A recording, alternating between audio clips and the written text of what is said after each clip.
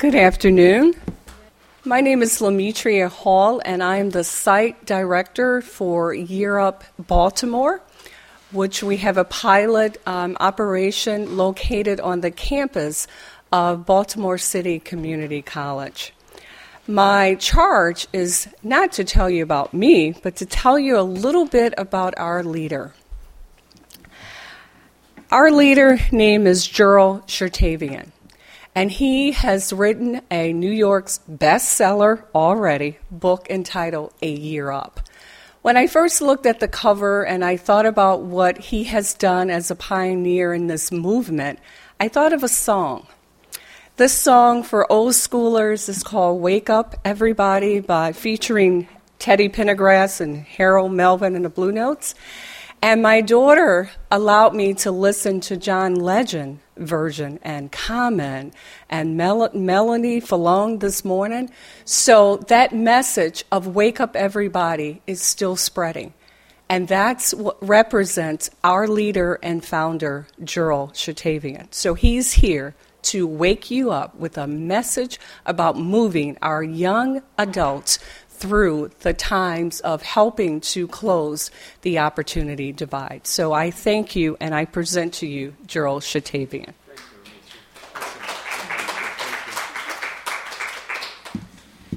Good afternoon to you all, and thanks for being here today. And Lemetria, thank you very much. You're an amazing leader, and I appreciate staff and leaders from Baltimore City Community College who are here as well. Thank you very much. I'm honored not only to be here, but to work with such wonderful people. 25 years ago, I walked into a housing development on the Lower East Side of Manhattan. At that point, it was in the late 80s. It was the most heavily photographed crime scene in New York City. That was at the height of the crack and AIDS epidemic in this country. And as many folks recall, that ravaged communities, literally ravaged communities. I walked in there because I was matched with a 10-year-old boy who is from the Dominican Republic, who I was matched with as a little brother through the Big Brothers, Little Brothers program. David Heredia became my little brother, and I spent every Saturday of my life with him over the next 3 years.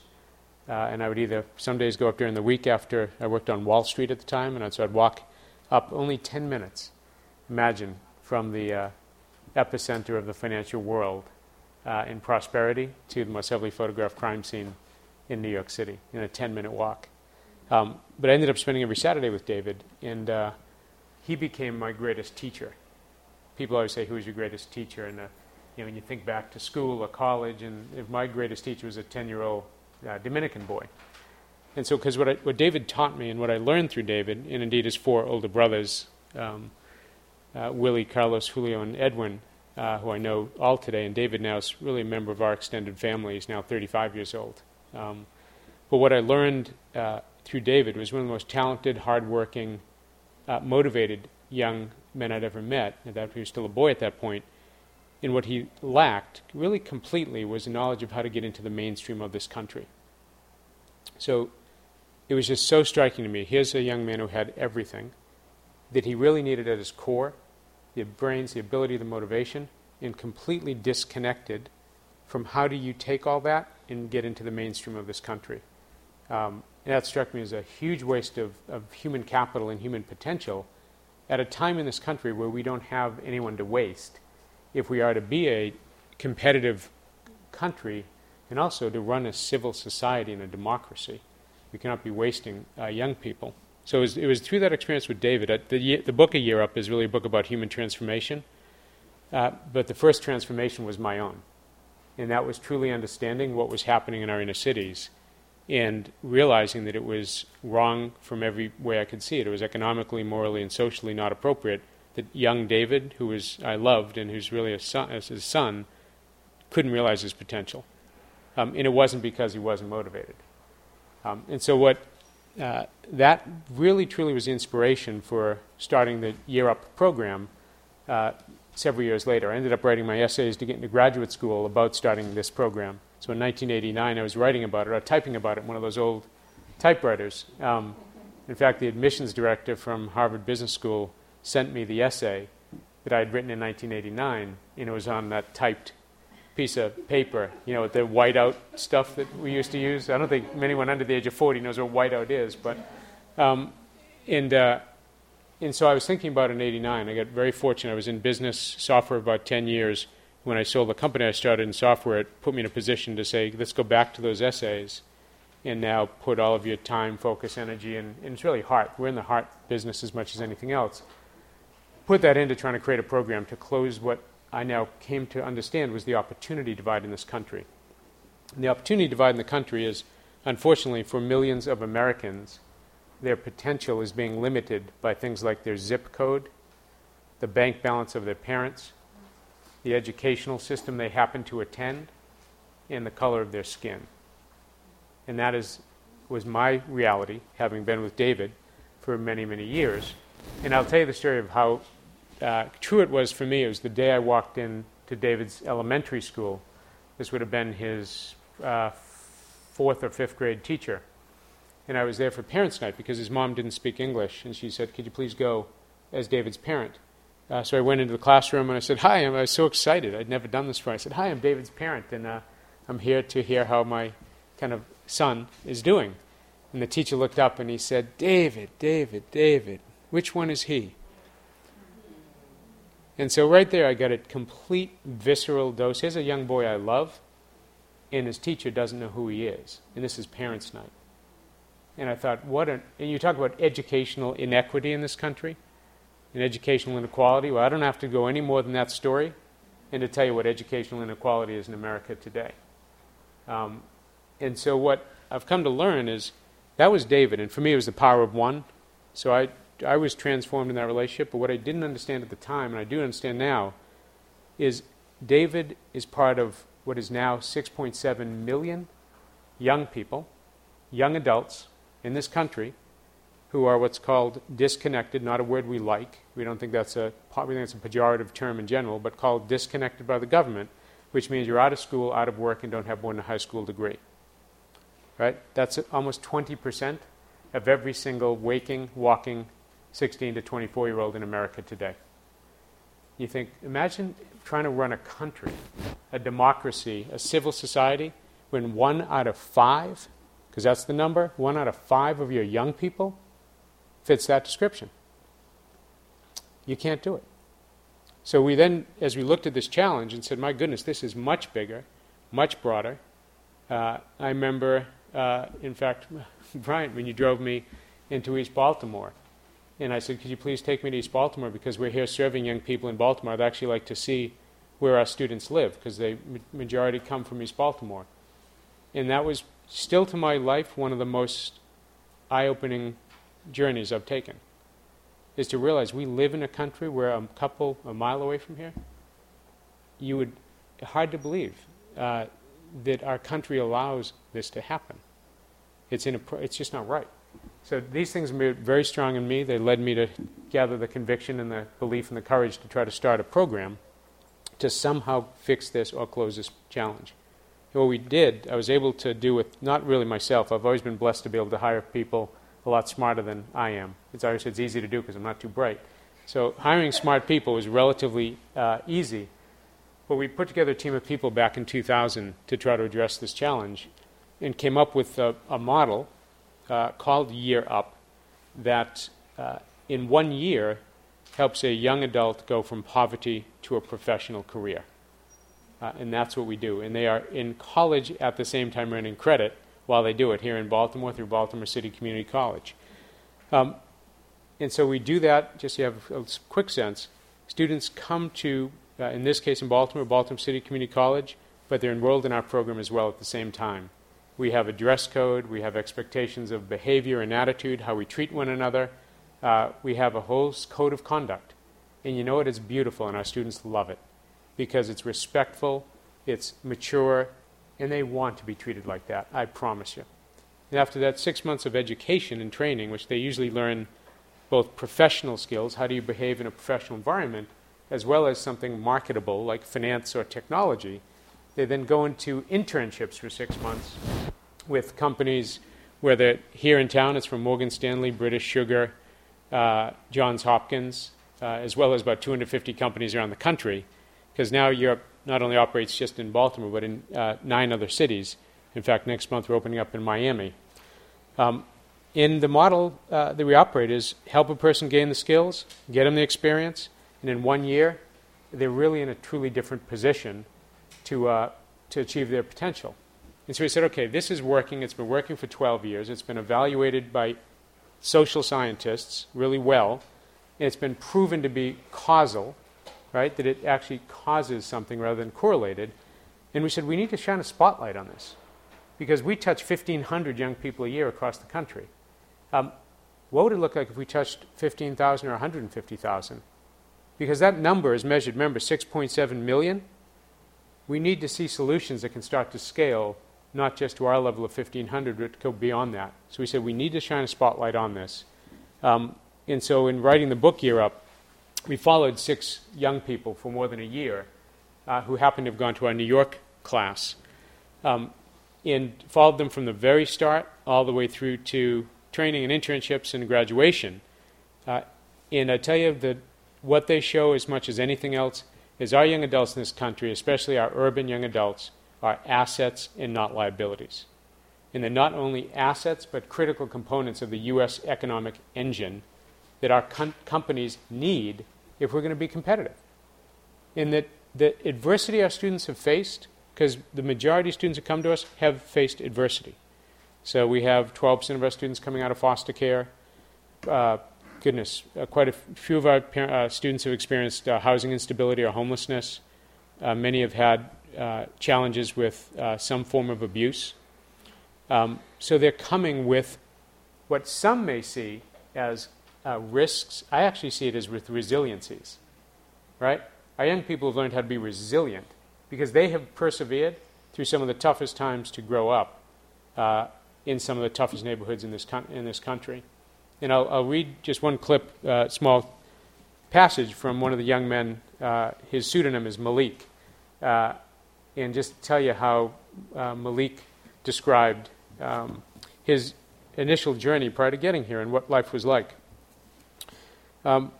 Malik, an energetic, somewhat fidgety 18-year-old, loped up to the front and pointed out his own entries on the chart. And this was now the first week of our class when students talk about their lifeline in years, and they write up on a chart what happened in their life, and then they explain that to each other. We call it a milestones chart. It's something we do in many of our communities to help students initially say where are they starting from. So this was the day of milestones.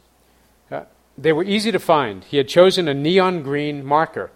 He pointed to his notation for 2006, brother killed. I was at my 8th grade prom. That's when I got the news. I had just got my dance on. The next day was graduation, and I was prom king. My brother Amadou came into the dance. He told me the news that our older brother Bakari was dead. At that time, my mind was almost blank. I went back to my home, and I could see everybody crying and everything, but I still couldn't believe it. I knew my brother was in the streets and all, but it didn't sink in. Then they were telling me how he died. They said that he got set up. He was strangled. They stuffed his body into a trunk, drove it to a dumpster, wrapped him in a trash bag. They put him in the dumpster and set it on fire. And that's when it clicked, those details. And I'm like, nah, you're not serious. When they told me the people that did it, we're all in the same project. So the day after I went to the spot where they all hang out, my friend gave me a gun. He didn't even give it to me. I took it. I got it from him forcefully. I went to that block. I didn't see anybody. So I was like, wow. Either it wasn't meant for it to happen or something, because I know if any one of them was out there, something bad would have happened. I would have tried to get revenge, and that was my mindset. So that was his entry in his chart in 2006. And what was painful for me to get as close to all of our students in these journeys, this is not like, oh, that's a totally random student. And I know that many of our staff were here would say, yeah, I bet we wouldn't find a student here in Baltimore who couldn't tell you a story of homicide. I'm not kidding you. And that's, now this young man, Malik, ended up doing a fantastic job. did well in the training, went to UBS, Union Bank of Switzerland, worked did well there. He's now in a bank-sponsored program for gifted young leaders where they're putting him through college and letting him work at the bank in the summers to finance his education. So he'll now graduate, do well, and is just in a totally different space. Totally different space. And he'll be a productive member who is tax-paying, who's doing well, and that's not an abnormal story for some of the young adults that we work with. But it's a story that we wrote for 6 students. One of the young women in the book, Cassandra, she told the story. This is probably the hardest one for me. She told me the story of what it's like to live rough in New York City and how she was able to sleep in Central Park in the evening and crawl up into a ball and sleep up on a slide so that she wouldn't be seen from below, so she wouldn't be abused when she was sleeping in the winter in New York City. In the winter, right? And then she'd leave and when she got so cold and go to the subways around 4 or 5 a.m. when they opened up. And she would be at work every morning at 8:30 or at Year Up. We think of it as work because it's a very professional environment. 8:30 a.m. should be there, ready to go for the day. And so if we as a society can't conclude that that's resiliency and that's strength and our young people are assets because of what they've endured, we are missing some of the most talented young people in this whole country. And so we wanted to try to shine a spotlight on what's working as an organization and to hopefully start to work as we do with these corporations who for some reason haven't seen our young people as talent. And so part of what Europe is trying to do is not only put a spotlight here, but help change the minds of corporate leaders to see our young people as talent and start to redefine for themselves who's talented in America and where does talent reside in America today. And that's, we place hundreds of people into companies. State Street Bank, one of the biggest financial institutions in the country, has 250 of our graduates working full-time in their office. Can you imagine that? You multiply that times $30,000 or $40,000 a year of income, and that income's going back into at least my hometown of Boston, Roxbury, Dorchester, Mattapan, some of the tougher neighborhoods in Boston. You're talking $10+ million of income coming into that community, earned by those 250 young people, and creating role models as to what it's like to get up every day, put on a suit, and go to a financial institution and do well, get promoted. I mean, this is the way we're going to strengthen this country. And our young adults do not need handouts. We don't believe in handouts. We don't think our students need, nor do they want handouts. They want hand-ups, right? They want opportunity. They want access. They want someone to say, I get the fact that 80% of every job interview in America today has gotten through a personal network. Someone hooked you up and you got an interview. 80%. Why do our students compete for the 20%? Because that's what's happening today. They compete for the 20% because they don't have a personal network to hook you up to a good interview. So let's change that. I was in Washington last night in the district for the graduation of our program in Washington. We had about 600-700 people at the graduation. And the alumni took an oath as they graduated to support one another, to be part of a community with one another, to help each other network, to find jobs, to be part of a support system.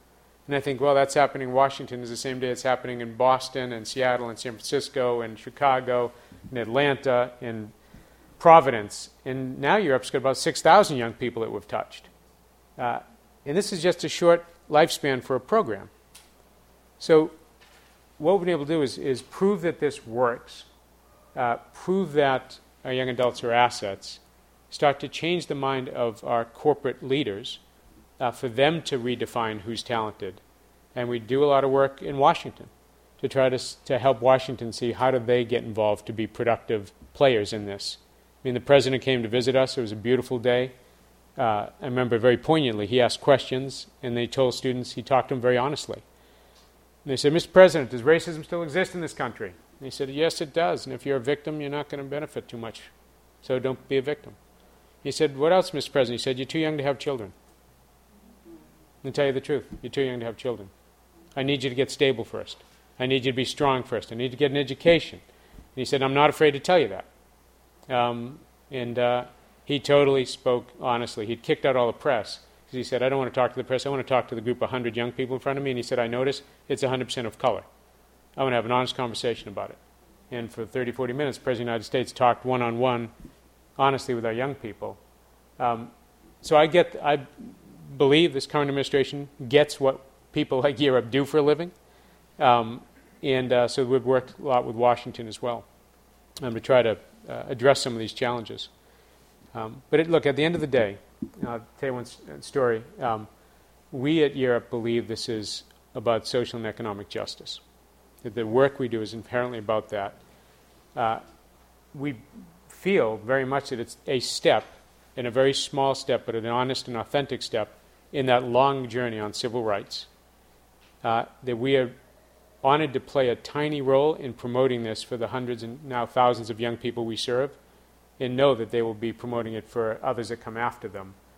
And I remember I had John Lewis in my home about a month ago, and John is an amazing leader, congressman from Georgia, that one of 10 people alive who were at the March on Washington.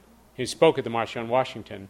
He's the only remaining person alive from that. And also, if you've seen videos of the crossing of the bridge in Selma, Alabama, the Pettus Bridge, he's at the front of the line, and in a white coat.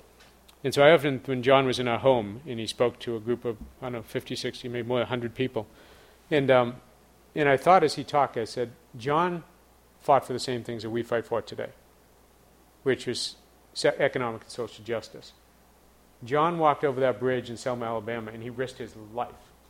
Imagine getting up, putting on a suit and a white coat, and saying, I'm probably walking into my death, but I will do it because I believe in something. And so when I look at John, I think we kneel next to people like John, and we fight for the same principles, but we're not risking what John risked, right? So we are lucky to do this work. And as staff members at Year Up, we believe deeply we are lucky to do this work and to serve young people who we know will grow up to be our future leaders. And I looked out at our class at Washington yesterday in the audience, and I thought, this is the group of people we need leading our country. I can see it today. And I always say, my biggest smile would be to sit back in a rocking chair someday and to read in the paper how our young people are leading this country, and doing so with an authentic sense of how to include all Americans in what I've always been told is the American dream. Just not sure everyone has access to the American dream today. But I do believe that our students and our grads will be part of that journey and change it. So it's why we wrote a book. We're blessed, and it became a bestseller this week. It was number 8 in the New York Times bestseller list, and number 3 in the Wall Street Journal's books. And we just want to get the story out there, as many people as possible. In fact, if anyone here wants to help out locally, we have hundreds of volunteers who tutor, mentor, guest speak, take time with a young person, and just, you know what? Just listen. I had someone the other day say, I would mentor Gerald, and listen, this is a gentleman who's like at the top of his game. He said, I'd mentor, but I wouldn't know what to do. I said, do you have 2 ears? He said, yeah, I do have 2 ears. I said, that's all you need. You want to mentor a young person? Just listen to them. You'd be present. Be there and consistent. And if you say we're going to have lunch at 2 o'clock, have lunch at 2 o'clock, and show up and be present and listen. That's mentoring. That's helping out a young person. You don't have to tell and do a lot. I've had young men come over my home. One young man, and he calls, can we come over for dinner? I said, yeah, sure. I said, what do you want to talk about? He goes, I don't want to talk about anything. I want to watch you be a father. I said, it's interesting. He said, Gerald, I'm going to have a child now. I have no bone in my body that tells me what fathers do. I do not know what fathers do. So I just want to watch you be a father and just see what you do with kids. And it made me pause that that's the state of play for that young man, and many of the young men certainly we work with. And so we started, as we heard that, we started parenting classes at Year Up for students who happen to have children themselves, to just think about what it may be like to be a parent and how you think about your own role as a parent. So we do that in different cities around the country. So it's a program that I hope can touch a lot more people It's the goal of why we started this, and the goal is to look at that 6.7 million young people and to say, look, on our watch, because we've got a watch, right? We've probably got 40 years or so where we are the ones responsible for what gets passed on to the next generation. It is we are responsible, no one else. There's no one going to come in on some shining, horse, whatever. We're the ones responsible. And in Baltimore, it's our community. And say, what are we going to do? Because our children need to grow up in a democratic civil society. And then you have now 20% of young people out of the game. I can paint you a picture of a not democratically civil society. And the fact is we are responsible for this. And that's why, we're honored to be in this community, because it's been wonderful to be here. Every time I come to Baltimore, I love to be here because it's a good community. So I'll won't go on too long in terms of speaking, but I'd be more than happy if you had questions, things that I could answer or address about the program. I'd be happy to, or just general questions. I'd be more than happy to answer any you might have. Thank you. Yes, ma'am. I have a question for you. I'm an educational director in an alternative school here in the city, and what we are faced with, I work with young men mostly between the ages of 15 and 19, and they are so despondent and enraged about what has happened to them that they're all there as a condition of probation. Mm-hmm. And trying to get these kids motivated. I mean, I would love to hear you speak to them or have them speak to you, but this is something that our teachers are constantly struggling with. How can we motivate? It's a very small school, and we do a lot of the things that you're talking about, and we have a lot of successes. Don't get me wrong. But it is very disheartening for these young people. We have said, well, get your GED. That's the key into right. the world. Right. But what we're finding out now is that's not always true. Right. Any ideas? So a couple of ideas is, the good news is we have folks here who would be more than happy to, figure out how we would connect. And a lot of times it's, our students, getting a GED gives you access to our program. So when you say, why get a GED? Because you just get a ticket to year up. Unfortunately, the research would say that a GED doesn't actually do a lot to boost your wages in this country. We have definitive proof that year up does a heck of a lot to boost your wages. In fact, it was the highest increase in wages I've seen from any youth workforce program in the last 20 years. So we know it works. So the incentive to get the GED is you get a ticket to then apply to year up. And we have an application process where we're looking for motivated young people.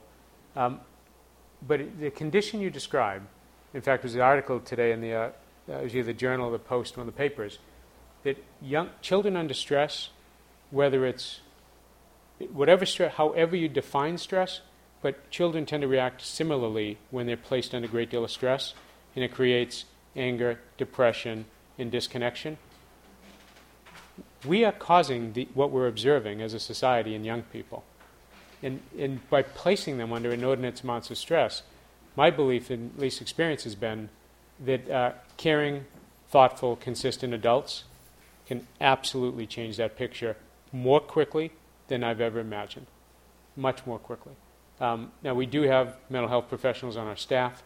We do work with folks who at times have either crises or challenges. But many of our students, believing in them is such a powerful, powerful elixir. And what we always say is, it's authentic. You have to be authentic, and as I'm sure in your program, students don't admit it, whether you're real or not, and whether you truly care or not. So we'd be happy to connect and see how we do that. It's funny. I'll tell you one story. We had a gentleman, Warren, who I know very well, and he was in the program about 6-7 months, and he and I had gotten close. He was my advisee, so I spent hours with him. And I talked to him. He said, Jared, my family's been known to the criminal justice system in Boston for a long time. In fact, the assistant DA was at my house last week, and I said, do you know this family? And he said, oh, yeah. They've had a lot of brushes with the police system. And so Warren told me about that. And then he said, Gerald, you have to, he said, I can talk to you now because I've been in this program enough that I have a different view. But here's the way I thought before Year Up. He said, I honestly thought I'm dead or in jail by 21. Like, I predetermined, that's my destiny. I'm dead or in jail by 21. So because of that genuine belief, there are no consequences to my actions. Right? So if I want, he said it to my face, if I want to rob you, man, I'll rob you because it doesn't matter. It doesn't matter. I know where I'm ending up anyway, so why do I care? And he said, having been at Year Up, I realized that there are positive consequences if I make positive choices. And for him, that was a revelation that making good choices had good outcomes appended to it. In I promise you, his life's been changed. He changed his life because of that knowledge. And then I started studying about hopelessness, because I didn't know much about it. And I read the texts and the abstracts and the research about hopelessness. And I realized it's actually a psychological condition that people fall into if they don't believe there's an option for them to go forward in life. And so I was like, who's responsible that Warren felt this way, right? Sure, we can sit there and say, look, Warren, it's you, buddy. It's your fault. That is the most incorrect thought I can imagine in my life, because I know that not to be true. Absolutely, Warren has some responsibility, but we as a society have responsibility as well. To think about why did Warren at the age of 15, 16 conclude that? In the fact that that young man who is now fine. I talked to him, and he ended up saying, I don't want to go into technology, which is fine. He ended up getting his CDL, his commercial driver's license. And he said, I think I'm going to be better doing that. We just talked a lot, and, our young adults can do so much more than we give them credit for. But as you do every day is believe in them resolutely. Thank you. Yes, sir. And then I'll go here. Yes, sir. My name is Coley Tingale. It's a pleasure to meet you. Thank you. When I became aware that you were going to be here today, did some research about yourself and your organization. Very much impressed. I don't know whether or not you hit upon this. I'm a 2010 Open Society Institute Fellow.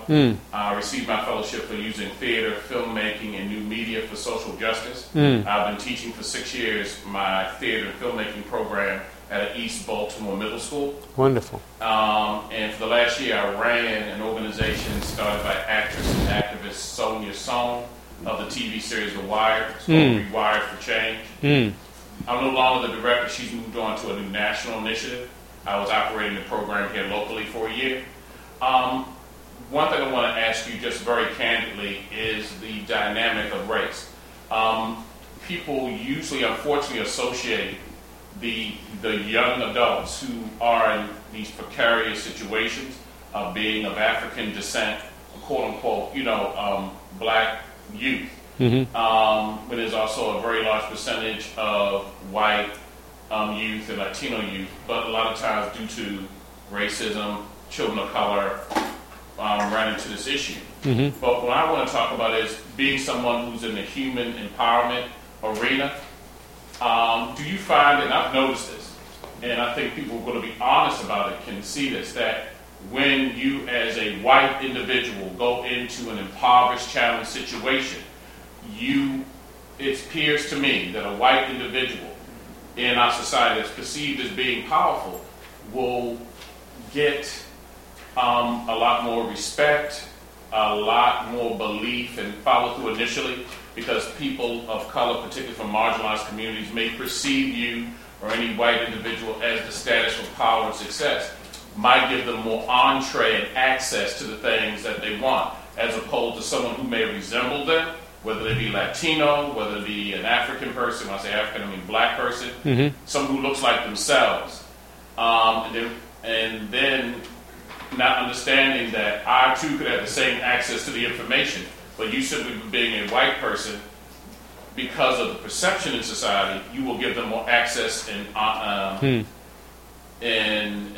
gaining the success that they may want and choose. I've seen that numerous times in various scenarios where folk will just gravitate towards the white individual. And I said, well, I'm sorry. I had to tell them about the young brothers. I said, they work for me. Right. The access to the resource they're going to come to, they got to come to me to get the okay to do it. Right. And that was told to you, but the enculturation of what is perceived as being powerful, Right. a lot of folk of color in challenging situations will gravitate towards the white individual, and seeing them as the template or the example. You, white person, white man, can get me what I need and what I want, where this person looks just like me will not be able to do it. It's interesting. About 4 years ago, as we saw as an organization, maybe 5 years ago now, issues of race that would come up around the country, we made a very, very deep organizational commitment to what we call diversity and cultural competency. So you say, well, what does that mean for an organization like Year Up? It's trying to actually think about the question you just asked and actually have authentic conversations. And we have 300 staff, probably 65% of color across the country. And so our students are probably 98% of color, 95% of color around the country. So we have to talk about, well, what are we teaching students about what it's like to go into a largely white work environment? And who's teaching those students? And what are they saying? And how are we advising students on things that some Caucasian may not have knowledge of? One of the chapters, piece in the book about why we started to delve deeply into diversity and cultural competency and to try to build our own competency as an organization. A white staff member was saying to a young student who had braids, who had dreads, "Hey, dude, you're going into a pretty serious company. You may want to cut those dreads off." Not realizing that was culturally a big part of that young person's life. And the person of color said to the Caucasian, "Hey, look, you're off base here, telling that young man that he should cut his hair. Do you understand anything about what dreads mean in the society and the culture?" And so what's the space that we can talk about that authentically and learn from each other and get better? Or when I first, so we made an organizational commitment to do that. That's been probably the best single decision we made in the last 5-6 years. Like to really have real conversations about what does unearned privilege mean, right? And also learning to compromise in Right. a situation with an employer, not to devalue yourself and That's what right. you pride in. Absolutely. Particularly for African women, my Yep. wife who just stepped out just received her doctorate. Yeah. And she wears her hair naturally. Yeah. She did have locks at one time. Yeah. And now she's wearing, twists. And sometimes she wears it simply natural and very kinky. Yeah. And that's a dynamic. Here she is with Totally. a doctorate, but the preception, everything else as she moves through the Ivy League hallowed halls is, much different, but people will focus on that as opposed to her vast credentials. Totally. And so that the whole issue you just raised is one that our hope as our organization gets good at being able to talk with young people about that from a somewhat consistent and helpful point of view. I think you raise a fascinating issue. Just to go a little bit to your question, when I first went into Boston, I lived abroad. I came back here to start Year Up and went into our urban communities, and people basically said, "What's a white guy doing trying to come help the inner city, and are you authentic, and what's your motive, what's your motivation?" And I honestly said, "Look, there's nothing I can say right now that would appease you, so I'm not going to try to do that. I'd only ask to take 5 years and look back in 5 years and see whether we've done a good job to serve young people in the community. And please judge us based on that." And that's all I can ask, because I can't say anything. I can't tell you my motivations are good. Just judge us by our actions.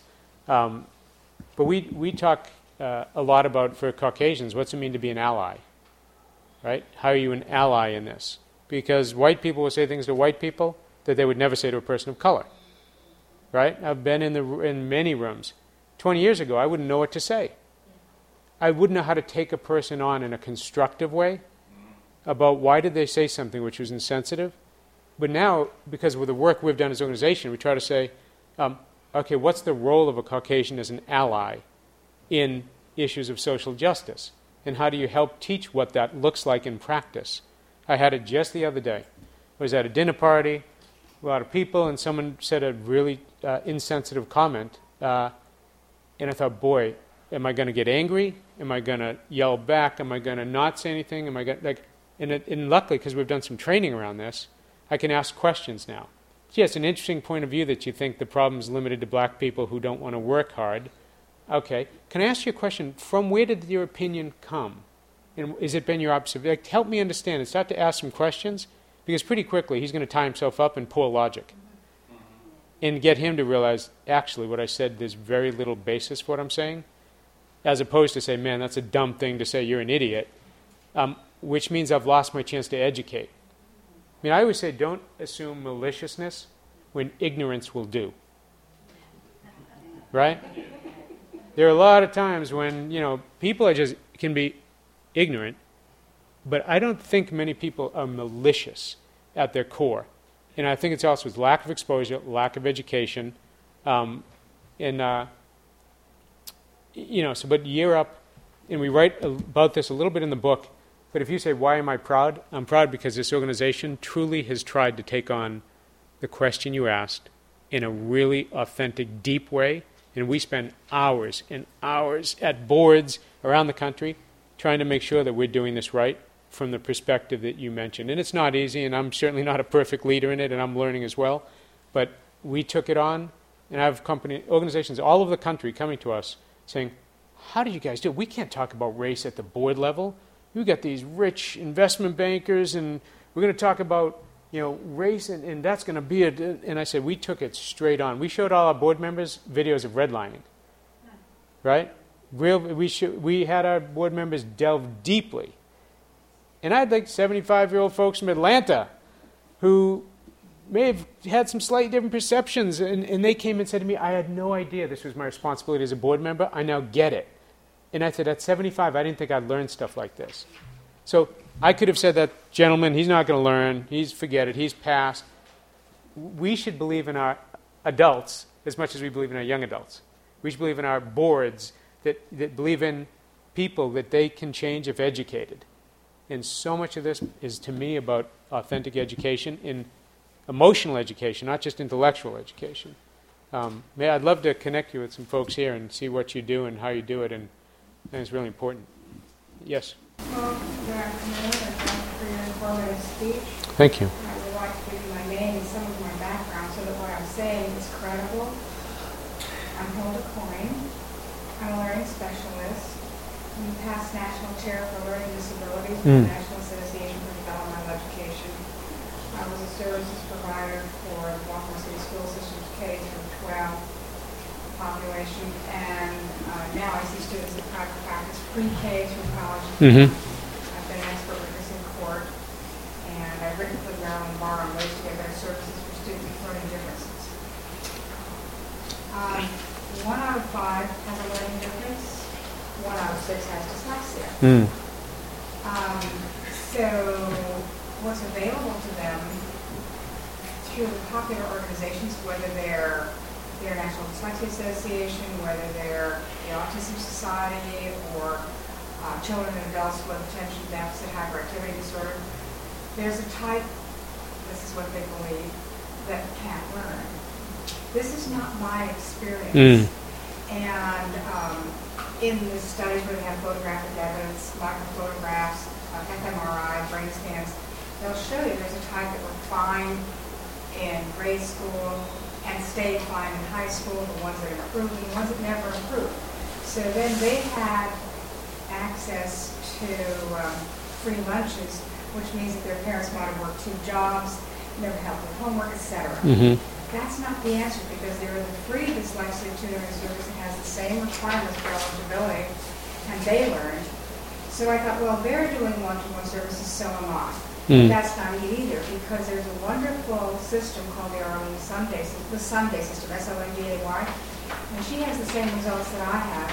The students advance 1 year in reading comprehension in about 8 weeks. Wow. And the difference is in methodology. Yeah. So I'm wondering, from what this lady said earlier about discouragement, if you encounter students which have learning differences, what you provide for them, because my guess is a lot of the students that drop out, 1/3 of entering college freshmen has a learning difference and 50% drop out. What happens is, in general, they cut the work in half and require 80% accuracy, they're pushed through. And when they graduate, there's nothing on the diploma that shows they really are not as skilled as they might otherwise be if they have that kind of diploma. So I'm wondering, do you identify, since you receive a lot of that population, what do you do for them? How do they make it in your organization in general?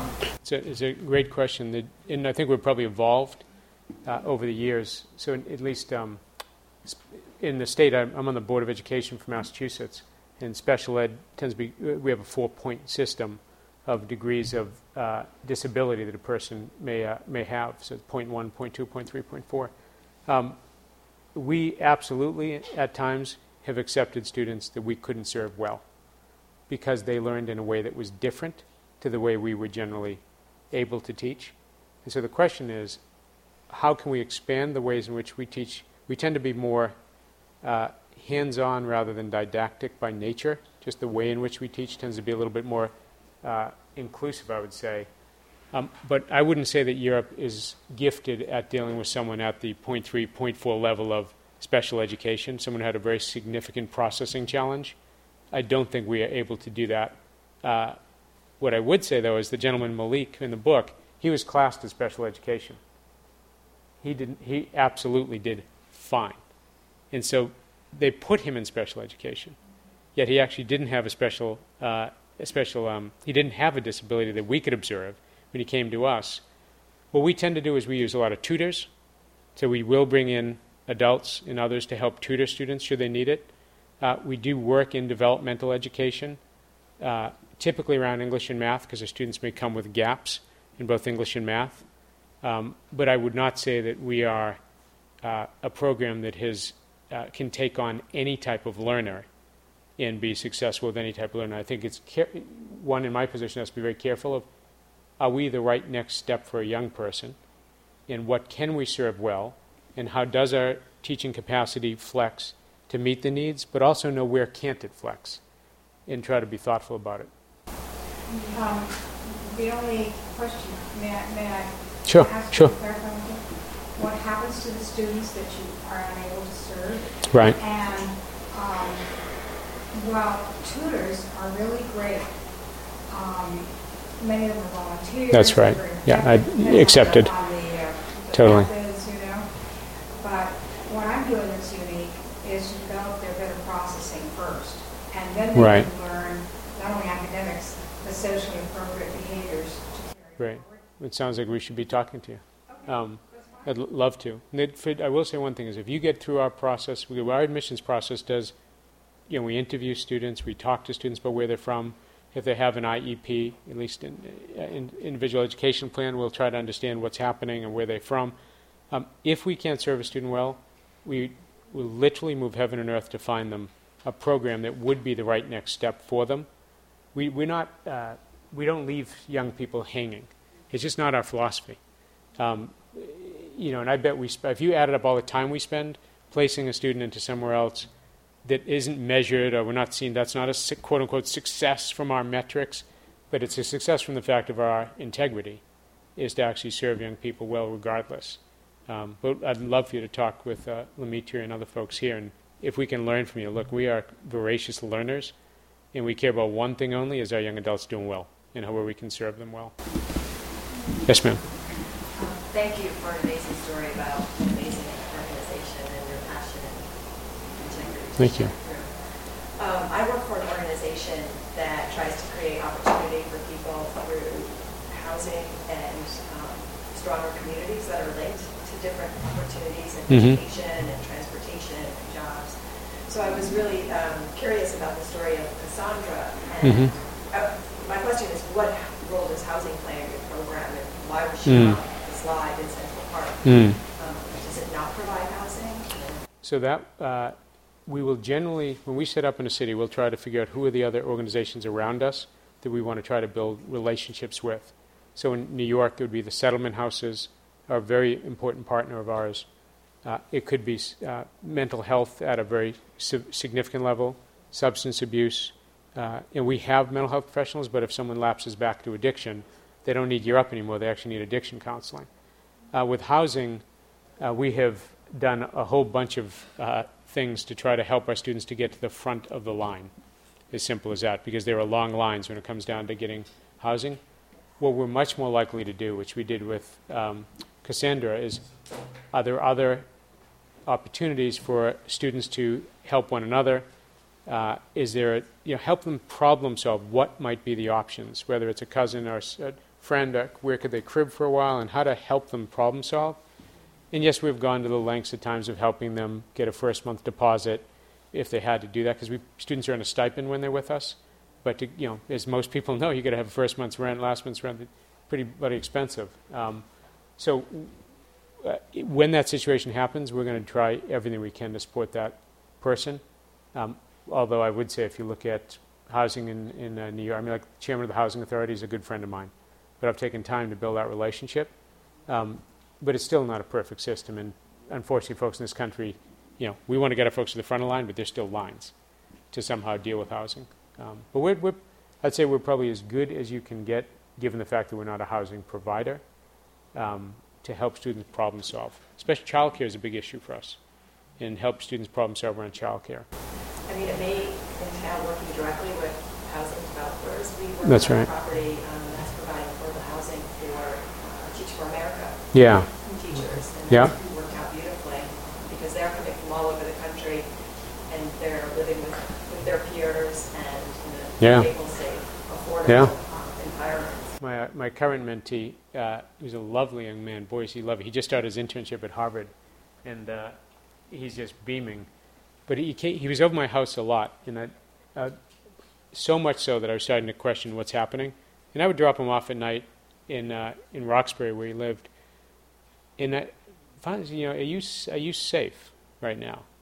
He said, yeah, I'm pretty safe. I said, well, how many people live in your house? He said, I don't know, 15? I said, okay. Are there any guns in your home? He said, no. Are there any drugs in your home? He said, no, we're not really. I said, well, what? But you're spending a lot of time here, and you spend most nights till the library till 12 o'clock when they kick you out and you have to go home. So something's not right. He said, well, I do have a brother who's schizophrenic, and he gets pretty violent. And I just can't study. I can't get anything. It's really hard to get anything done. And I want to do well in this program, but it's really hard to be home because we all live in, we're sharing bedrooms, and it's pretty uncomfortable. So his option was to get into the Northeastern Library and stay there till 11 or 12 at night until he said he had to leave, and we could do all his studying in quiet. So part of what my job is to help him truly understand if he's safe, like what is his situation, and then say, okay, at this period of time, if he can endure that. So he said, first of all, can you move in with one other student? So we've gone through students in the program who we might move in with. Talked about how much savings does he have if he had to pay $400 a month for rent, right? And so literally helping him become a problem solver, and then say, look, it's not too long before you're going to have a job, because I'm telling you, Harvard's probably going to hire you, and then you're going to make enough money to move out on your own. So let's piece this together. And so part of my job is to be a consistent, thoughtful voice to help him solve problems, but we can't just solve them for them. We don't see our role is doing that. Let me do this. I want to be respectful of time. This clock here says 2:58, which I want to be respectful of. I believe said an hour. I'll happily stick around for a minute if folks had any questions. And I will say that a lot of folks here who have served as we serve in our organization and serve young people. So I want to bow to you as brothers and sisters in a journey to just help young people get what they need to be successful. And I generally believe there's what's wrong in America can be fixed with what's right in America. And part of what's right in America is hearing what you're all doing. So we're just on to work with y'all and try to make a dent in some of the challenges we see. So thank you very much. It's a real pleasure. Thank you.